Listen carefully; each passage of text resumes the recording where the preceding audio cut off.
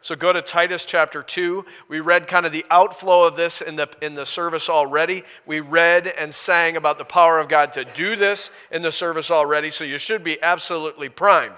But in case you're not, I always pick a passage when I come in to speak where, I don't have a lot of authority here this morning. I'm a guest speaker. I'm a nobody. Your pastors are the leaders here, okay? But they've given me a moment, so I'm going to depend on Scripture, pick a passage that tells me I'm allowed to spit this out.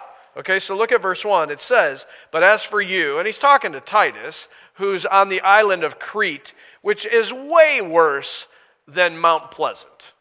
I mean, I actually accidentally told my wife, I said, went downtown, and it's such a pleasant downtown. I started laughing to myself, like, well, it should be. It's Mount Pleasant, but I didn't see the mountain yet. But anyway, I'm just kind of working on that a little bit. Being from out east, I've seen a mountain or two. But so I said, Mount Pleasant can't be nearly as bad as Crete. I mean, the sign to their island was lazy liars. I mean, that's the byline. Crete, home of lazy liars. Mount Pleasant's not that bad, is it? They're laughing. You're not sure. Like, well, your Iowa farm-based, hardworking, not real emotional. I mean, you've already been like a little more emotional than my church. I always say my church is kind of Scandinavian, and so their idea of expression is, this is clapping. I mean, that means they're all in. I mean, so you guys are great this morning. Your 8 o'clock service was really good, actually, this morning. It was kind of fun. It gets me wound up. Anyway, Crete is a tough place. And if Paul could look at Titus and say, you need to teach these things and instill it in Crete, it can't be nearly as bad in Mount Pleasant. But these things still need to happen. And he says, but as for you, and really he's saying it to Titus, but as you walk through this passage, at certain points you're going to go, is he still talking to Titus or is he talking to me? And you should feel that way in a passage. God, by inspiration, changes pronouns in this passage back and forth a little bit so that you kind of get wound up in it. And that's the point of the passage. You are supposed to own pretty much everything that's here as an individual. And so he says, but as for you, teach or spit out what accords with sound doctrine. Now go down to verse 15, because you have the same word as teach, but it's now translated in most of our versions, declare. And teach, declare, it's not the normal word for doctrine. It's a word that literally means spit it out. And so this passage is hemmed in by these two ideas that we need to spit out these things. So I'm going to spit it out this morning, but in actuality, you should take it in so you can spit out these same things. And further, it doesn't just say in verse 15, to Titus or to me this morning, spit these things out. But then it gets a little stronger and it uses the word exhort, which means I should look at you in the eye and say, you most definitely need to do this. This is not an optional passage. So I spit it out and I'm kind of a little tough on you this morning. That's why I picked this, because it fits me. I like to be straight ahead. It gets worse because the next word is not just exhort, but what's the next word? Yeah, rebuke, which means if you look at me and go, I don't know, I say, if you're not doing this, you are wrong. That's a little tough, isn't it? And then he says further, he says, don't just, exhort and rebuke, but he says, do it with how much authority? Whoa! I mean, I'm standing on solid ground when I tell you this stuff this morning, is what I'm saying. I have all authority. It reminds you of Matthew 28, another discipleship passage where it says, all authority has been given unto you, right? It has the same kind of ring, same words. And so what he's saying is, from Christ to you, this is what we must do. No more playing church, no more halfway, no more waiting for a pastor to make a program to do this, okay? It's not in the Bible. The Bible just flat says we need to do the stuff that I'm about to spit out. All of us. I don't care how old, and I don't care how young. Your 5-year-olds in this service, 6 years old, this passage has you in it. You're going to find it in just a minute. Male or female, it's in the passage. He says, so with all authority. And then, even further, this verse, if you don't think this matters, it ends by saying what? Let no one disregard you. Now, I give this same intro. This might be sermon 50. My poor wife, that's why she skipped first service. She's heard this a couple times. Maybe she should come and teach it. I don't know. She could. It says, let no one disregard you. I preached this in a nice, happy church in Iowa that will remain nameless. And this little old lady came up to me after the service and said, I can't do this. Well, I'm traveling. I don't really know who's in charge at a church. But apparently she's the matriarch because I didn't know this. And so I looked at her and said, I'm sorry, but did you not hear the introduction? I have to tell you at this moment that you are wrong. And I saw the 30-year-old pastor in the corner going, oh no. Because apparently she gave the land for the church a long time ago, or her family did. I don't know. It doesn't matter. She's still wrong. Okay? And I said, you're wrong. She goes, well, I just became a widow 6 months ago. I said, even better. You don't have a husband to take care of. You can focus on doing what's in this passage, and you understand a whole nother level of life that you can bring to the young, because that's what this passage is about. And I walked away. Well, she walked away. That'd be the truth. The cool part of that story is that was about 1.5 years ago. And several months ago, I bumped into the assistant pastor from that church, and he told me, he said, you know that lady? I said, yeah, I've been using her as an example. He said, well, here's the rest of the story. She's now doing the passage. Isn't that cool? I just love that. And it's not because of me, obviously. She was done with it when she walked out on me. But the Spirit of God uses the Word of God, right? And we cannot deny it. So just don't deny it right out of the gate. It'll be easier for you. Okay, don't disregard this. Don't say, wow. Just drink the passage in, let me spit it at you, and let's put it to use. So go back to verse 1, teach, and I think this passage is to all of us when you think about it. Oh man, I almost forgot.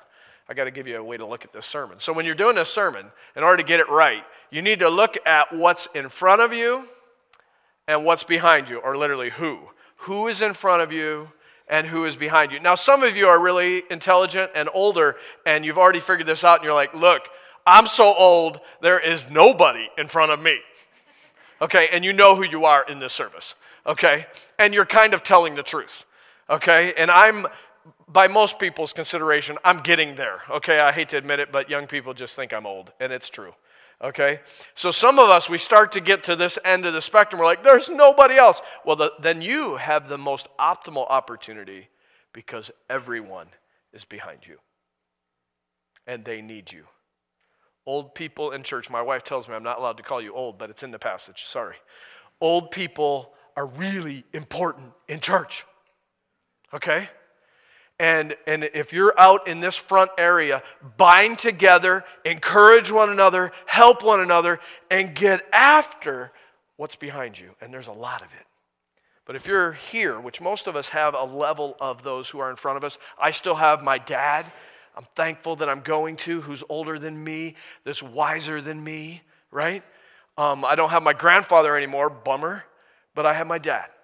And I have some older pastors that I go to for advice in my life, and some old dudes at church that I trust who straighten me out from time to time because I need that, right? And then there's people behind me. I got a guy, Sam, who came to know Jesus last June through the witness of our daughter and some situations at church, and God rescued him from almost taking his life. And now he's been through the stranger on the road to Emmaus, and he's on task. And he may even be headed to Cedarville in the fall for a Bible major. Can you believe that? I mean, God has just lit him up. And it's so fun, and I just love that. I have another young man who's married, an RN, and working hard, almost lost his whole family to alcohol because he, even though he's been through a Bible college, he got sucked into that. And now I'm working with him, and he's been free for a while, and I'm discipling him because I don't just disciple leaders. I have to do this passage just like you. Who's in front of me? Who's behind me? And I want you to be thinking that as you go through the passage. In this photo, you have my friend Ryan Zawicki on one end, and as he got developed and I was discipling him, we threw him into youth Sunday school room and then locked the door. And we let him out about 10 years later. And during that time, he was teaching a young man named Zach. And Zach is kind of runs to his own beat of a drum, a really smart guy. We sent him off to Bible college, and they almost got kicked out for making a blowgun and like killing fish in the school pond. I mean, he's just a creative Wisconsin kid. They just don't understand them out there, you know. But anyway, he's got a lot of go to him, all right? I'll never forget, though, Ryan, when he's preaching Zach's installation service at our church. He says, I'm I'm so thankful that I got to teach Pastor Zach. And he said, I have such confidence to be able to call him my pastor today.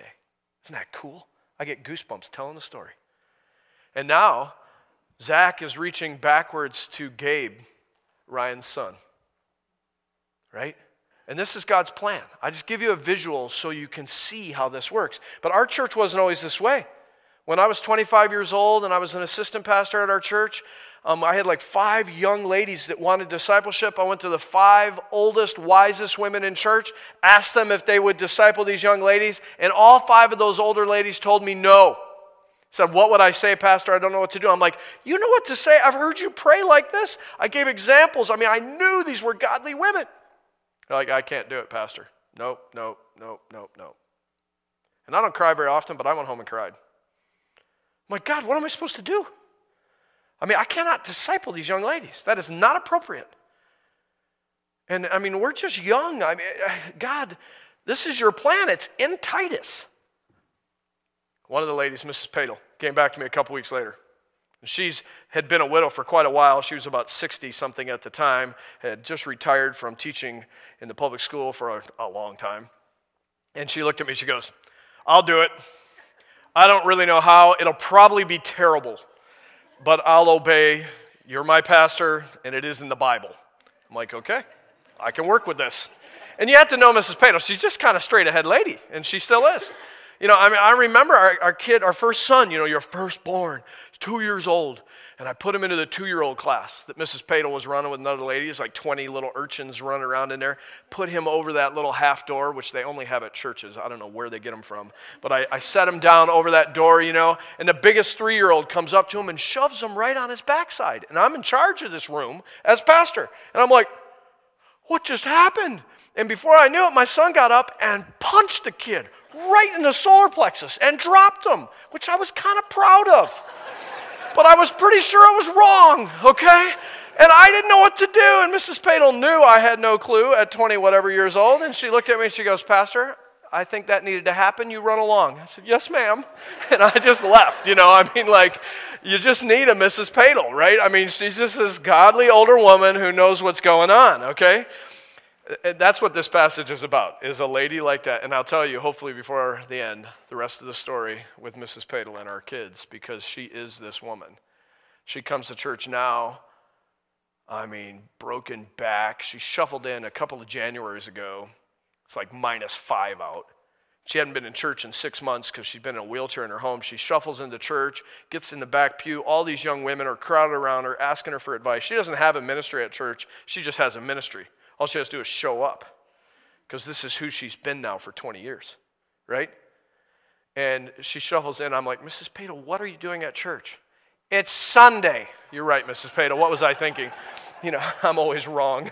I'm like, just a little off. You know what I mean? Like, you got to learn from our older people. They know what's up. So what are we supposed to do? Let's spit it out here. I got to get moving.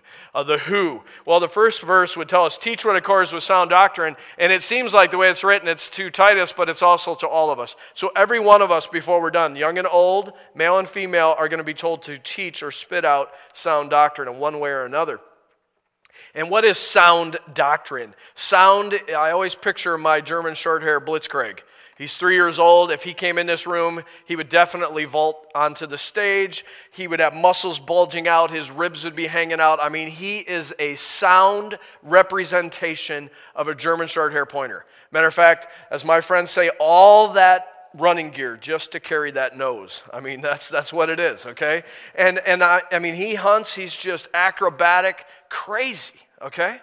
I mean, he has jumped, I told him at the retreat, he jumped over a couch with a missionary on it in our house one day because someone startled him. I mean, he is Michael Jordan of dogs, okay? He is sound specimen. You know, because you don't want a short hair that has all that muscle and no nose. That'd be terrible.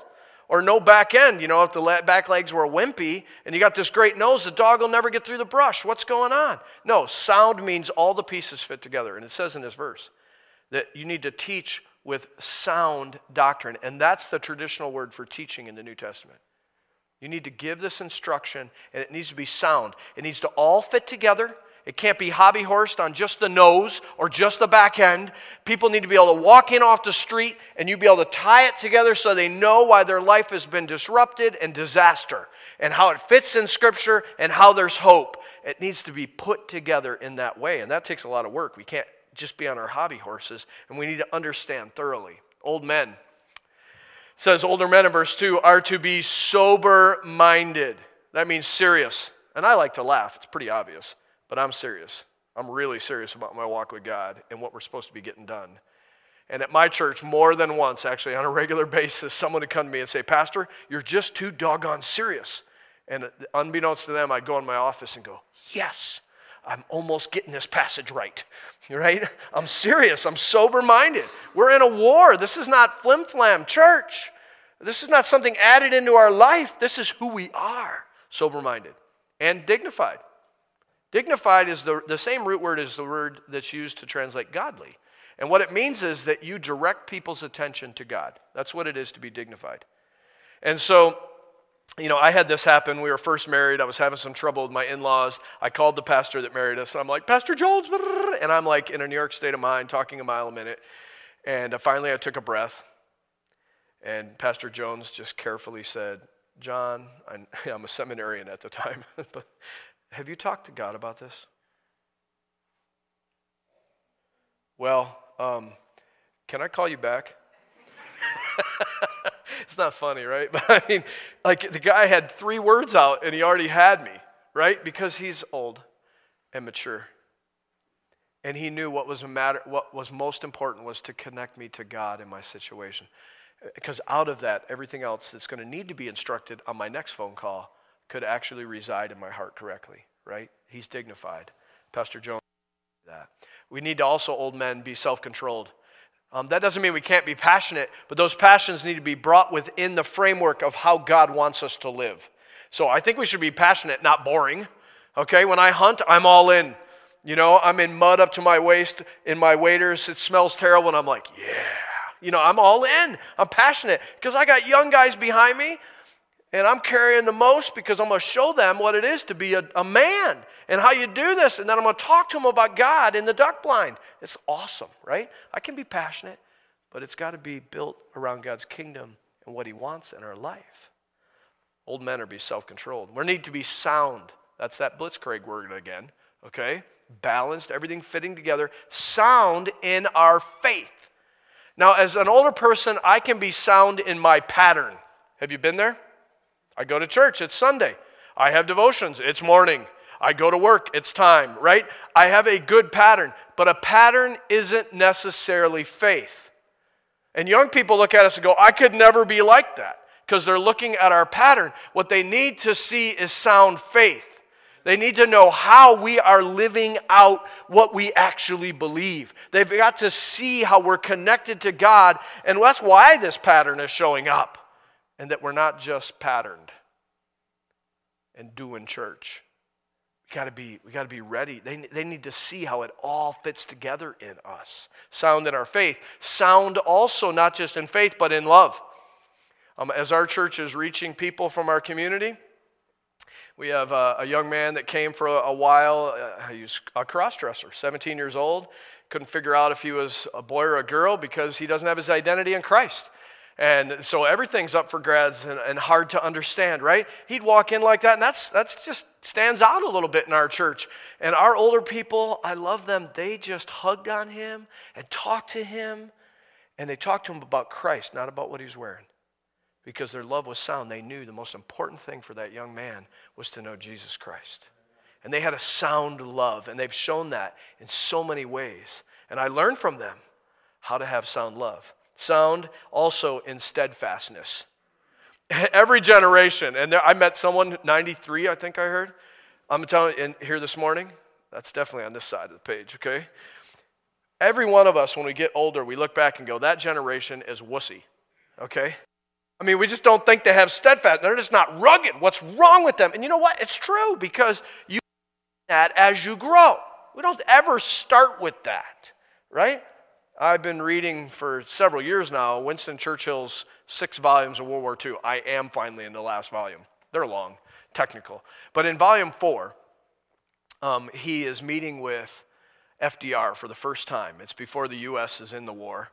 And they meet in Newfoundland. They both sail in, and Winston Churchill sails in on the Prince of Wales. I mean, the most majestic battleship in the world at the moment. And they meet there, and the meetings go long, so it turns into a Sunday, so they decide to have church on the bridge of the Prince of Wales. And so most of the officers from the cruiser that FDR came on and the officers of the Prince of Wales met. You can't even picture this happening today, unfortunately. And Winston Churchill picked out, "Oh God, our help in ages past, our hope for years to come." He picked that hymn and some scripture to be read. FDR, who they called the evangelist, by the way, because of how he shared the truth of Jesus Christ over and over with Stalin. You should read some of that. It's kind of interesting. And I don't even think he was even a believer.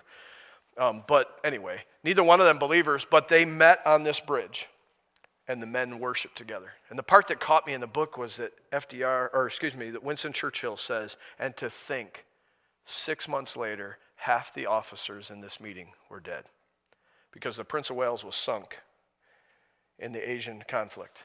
And almost every officer died. That was just one incident. Winston Churchill can write line after line like that from the stuff that he went through. Talk about a man who was steadfast. And he didn't have the Spirit of God in him. And I look at that and I'm like, I need a steadfastness that it should eclipse that by miles if I stand with Jesus Christ. Amen? And so I'm still trying to get to that older man's steadfastness because something happens at church. You're in a transition like this, and I can be like that person by every storm. I still can get there. How about you? Well, you don't have to admit it, but it happens. And we need to be steadfast. Look to your older people to be steadfast because they're supposed to be sound in it. Unmoving, and I've had example of that in my life over and over. Now, I hate to be rude and sneak up on you ladies, but in verse 3, it says older women likewise, and the language would mean everything you just heard that the men were supposed to be, you need to be. I know that wasn't very fair because you thought that was their assignment, but the ladies have all of that assignment, and your assignment's even longer, and the ladies said, it always is. Right? My wife's list is always longer than mine. There's no doubt. And that did kind of make me scratch my head and go, why is the ladies' list longer? Certainly they need to be dignified and sober-minded. They need to cause all those same things. So it makes sense that he says, likewise, ladies, do that. But their list is longer because I think your position is more difficult. And it's difficult in this way. You have to submit in every area of your life. Pretty much, unless you're a boss somewhere. You pretty much have to submit everywhere. You have to go to church, and men have been given by God the responsibility to lead at church, and you have to submit. And that's awesome and easy until they're idiots. I shouldn't say that in church. Till they don't do biblical things. And then it gets really tricky, doesn't it? The same at home. You're supposed to submit to your husband, which is great when he's on task with Jesus, but when he's not, that's one of the hardest assignments there is. How do I do right in the middle of this mess? And as men, we're always a mess at some point, right? We're never flawless the whole way. It just doesn't happen. So the ladies have a tougher assignment. I think that's why this is here. That's my interpretation, okay? You can look at what's said next. You decide, because it doesn't say it outright. Older women, all those things you're supposed to do, but then also be reverent in behavior. Not complaining. Not saying, God, why'd you put me in this mess of a church, a home, a whatnot? No, reverent. God, I'm with you here. What do you want next? Reverent. Not slanders. Not looking at the other ladies going, if these men would get their head in gear, this would be fine. That's slander, okay? We don't say that. Can't say it. It's wrong. It may be true that they need to get something in gear, but we don't slander, right? He says, not a slave to much wine. Now, again, I'm going to walk out where I know nothing about, but I'm telling you, I watched my wife have 3 children, and I think that is the most amazing thing, and I don't know how a body ever recovers. And all the ladies say, it doesn't entirely, right? And wine was used a lot medicinally when everything was aching and paining, and ladies, as they age, they have the effects of the hardships of being a woman. Let's tell the truth. in a way sometimes that men don't experience. And they also usually had access to the reserves, right? The pantry. And he says, do not cover your hardship with alcohol. And today we do it with fancy medicine sometimes in a way that we just become brainless. Not just women, but men do the same thing. And it's not healthy. Some of our pain we really are going to have to endure. Medicine's not wrong, but he says, do not let it be something that enslaves you. He says they are rather to teach, that's that word doctrine. Teach what is good. Good means beautiful. Don't you love it that the beauty word is associated with the ladies? And in just a minute, you're going to find out the young men are supposed to do the same thing. And I think it's because they learn it from the older ladies. Teach. Women are supposed to teach in church. There's places for that. And this passage would teach us very clearly that it's going to be to young women and to young men. I think the young men, because it says likewise in the front of their verse. So I'm going to talk about young men next, even though it's out of order. And go to verse 6, says, likewise, urge the young men. Certainly the older men are supposed to do that, but the ladies are supposed to as well. Mrs. Padel is an example of that. I told you about her. So she's a widow the whole time I've known her. And always right near the week of our anniversary, she would call us and say, I'm taking you and your children to lunch. Because you can't argue with an older lady. I mean, if she tells you she's doing that, she's doing it. And I was always embarrassed, though. I'm like, Mrs. Padel, you're a widow. I feel weird about you taking me to lunch. She goes, I have more money than you, Pastor. I know what you make. You know, like, again, okay, we're going to lunch. You know, I mean, and we would go to lunch. She's a great lady. And we're going to lunch, and she would talk to Jen and I a little bit, but she mostly just talked to our children. That's why we were there.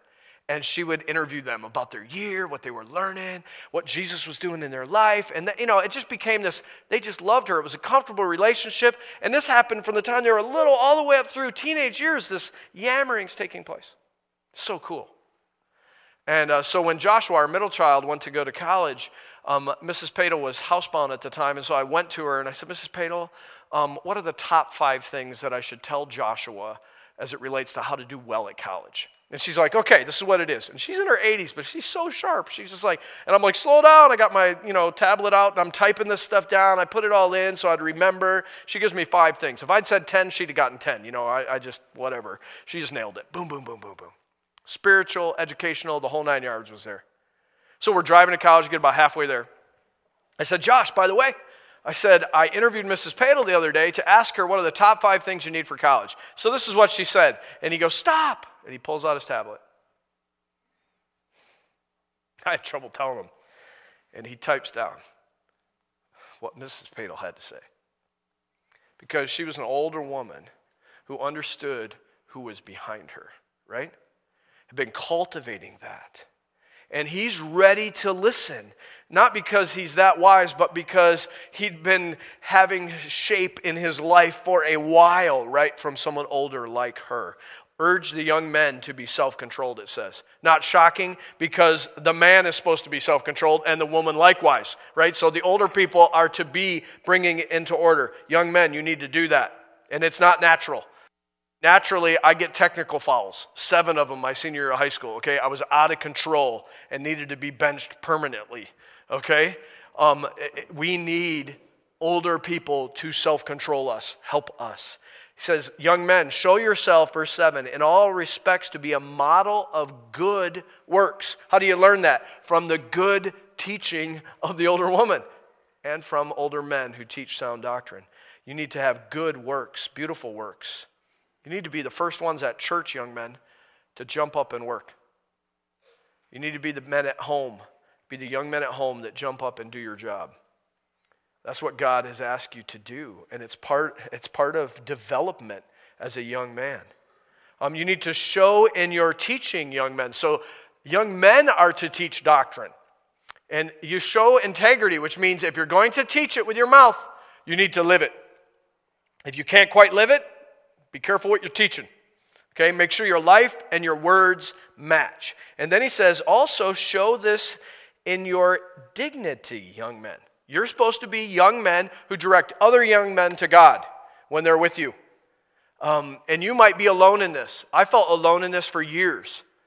I would be the guy that's bringing up God with my friends. My kids, my young men have felt alone in this. Very seldom are other young men being like this, but you need to do it, even if you're the only one, because your young friends need God, and they need to have their attention on God. And it doesn't matter if you're at a public school or you're at church, it doesn't matter where you are, you need to direct them that way. That's what young men are supposed to be developing. And then he says in verse 8, and have sound speech. That means short hair speech, right? German short hair speech. Your speech needs to fit together. You can't talk this way on the ball diamond and this way at church. It needs to all fit together, how you speak. Sound speech that cannot be condemned. And he says, he said, if you do that, there's a that. That's the cool part about being young in this passage. If you do these things, there's an outflow to it. It says, so that an opponent may be put to shame, having nothing evil to say. I like that. I love that outcome. What does that look like? So our boys, we weren't going to college for them in total or much. They were going to earn it in my mind. And so we helped them when they were 12 and 14 to start mowing yards. Pretty soon they're doing it on their own. And their accounts are growing, and they're shoveling snow. And I'm really a minimalist, so they had push mowers and shovels. Then they got some snow blowers. And so that's how they worked. And eventually, the last year and a half they had the business, they finally had a zero-turn mower. I mean, they thought, we finally get to ride, right? And so they're doing that. Well, one of the early yards they were doing is owned by a lady who has a little fish with feet on it on the back of her car. She's not really into Jesus, we would say. And they turned a little close and cracked her fence. And she called me immediately. Your boys broke my fence. And I'm like, well, they have a new mower. They don't realize maybe how wide out the back it is. It could have happened on accident. Did they know they broke it? Yes. Did they tell you? Yes. Did they tell you we would repair it for free? Yes. And I'm thinking, then why are you calling me? So that's what I said. I said, so why are you calling me? Because I don't understand why they would be honest. And I said, let me tell you why. And in 2 or 3 sentences, I gave her who Jesus Christ was and why these boys would act that way. And she goes, well, that makes sense. I'll pay for it if you'll put it up. Okay, click, Did you hear that? I mean, a lady who believes in evolution thought Christ made sense in that context, right? His word could not be condemned. That's what the passage says. It's still true. You understand that? Young men, you can dent your community this way. Young women, look at verse 4. And the ladies, older ladies, and it says, and so older ladies train, and the word is literally self-control. That's what the word train there means. It's a repetition of self-control. And I always picture my wife with our daughter when she was like 13 and kind of wound up.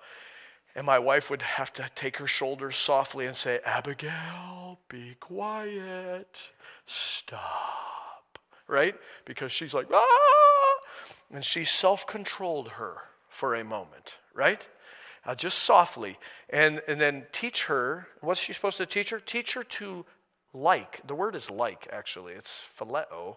Like her husband and children. I'm like, really? You have to?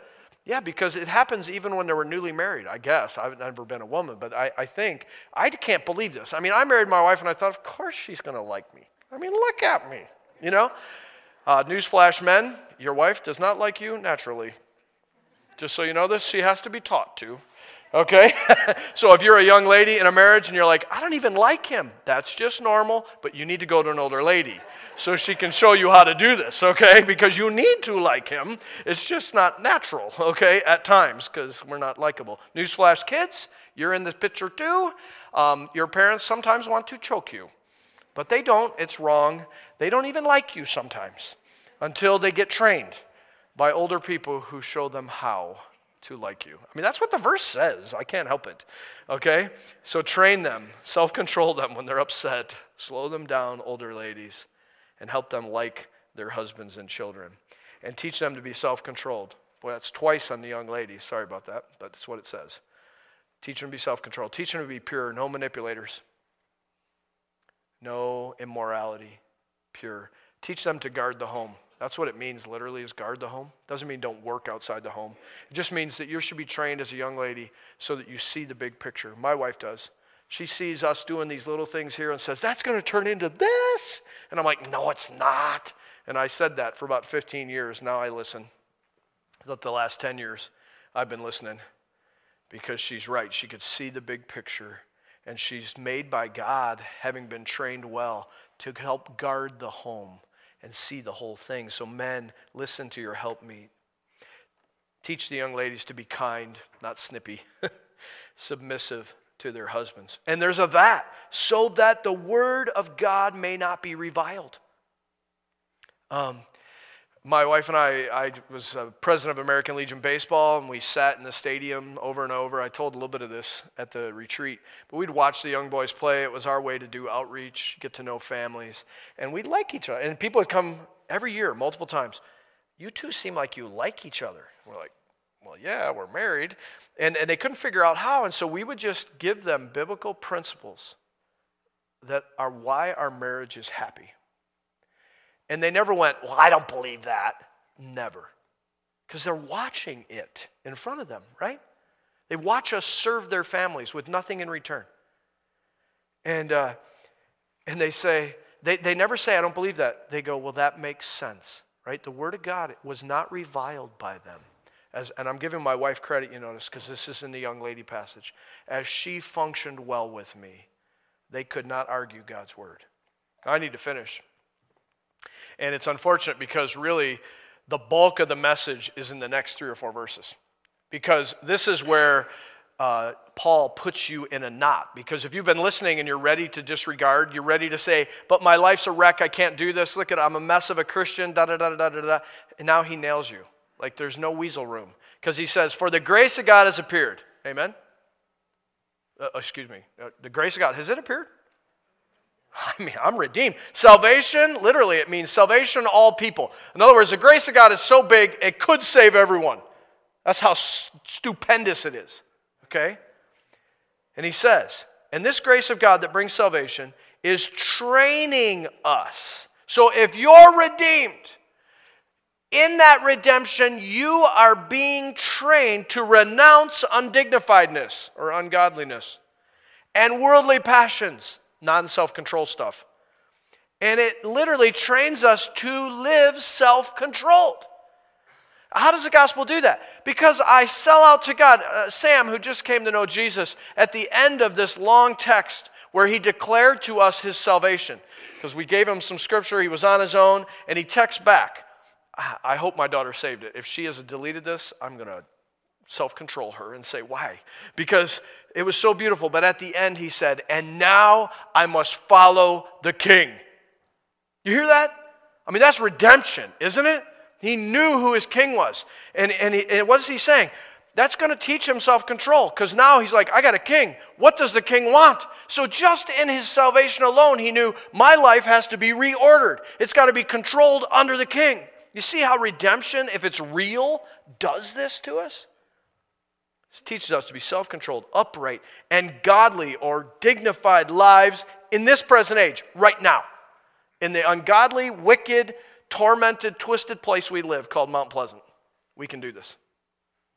And he says it also, this grace, enables us to wait to take up this blessed hope we have until God returns, right? I mean, we just wait for him because we know this hard place that we've got to help those behind us and reach to those in front of us, we have what we need from God to do this. So I ask you, with this ground in place, are you going to spit this out? Are you going to spit this out? 2 of us. I got to re-preach this sermon. I'll let God preach it to you. So I'll ask you this. So you, right now, what are you going to do? And I'm a big believer that you got to make a decision before you leave a service. Otherwise, you've ignored God's word. And it may just be, I need to go think about this some more. That's a good decision, as long as you do it. But I will right now. Who's in front of you? Who do you need to go to because you're like, I'm not sure about this or that. I really believe I should go talk to this young person. Good. I should go meet with them, get to know them, begin to help them. So I have a guy in my church that came to me. His daughter had come to Christ through our son playing soccer that I coached, and they started coming to church. And Some of the rest of the family got saved, and he came to me, and he had come to Christ, but he came to me, he said, Pastor, I've been waiting to join the church until I get my life cleaned up. He said, I'm hooked on 20 oxy a day, and I can't get my way through it. My wife's ready to leave me. I said, okay, Kurt, let's work on this, you know? So we began to walk alongside of Kurt, and he's been clean for 4 years now. It's really cool to see what God's done, and it was a difficult path. He feels pretty lousy some days still, honestly. And he's helping in our drug and alcohol ministry, be a mentor now. And he's growing. And one of the things he did is he replaced his dead time with making duck calls.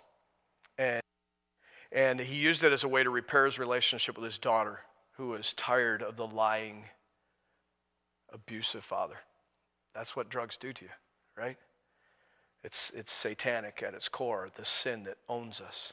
And so he began to make duck calls. And our son, when he was 10 years old, declared after going to a wedding, poor pastor's kid, that when he got married, he was going to wear blue jeans and a flannel shirt.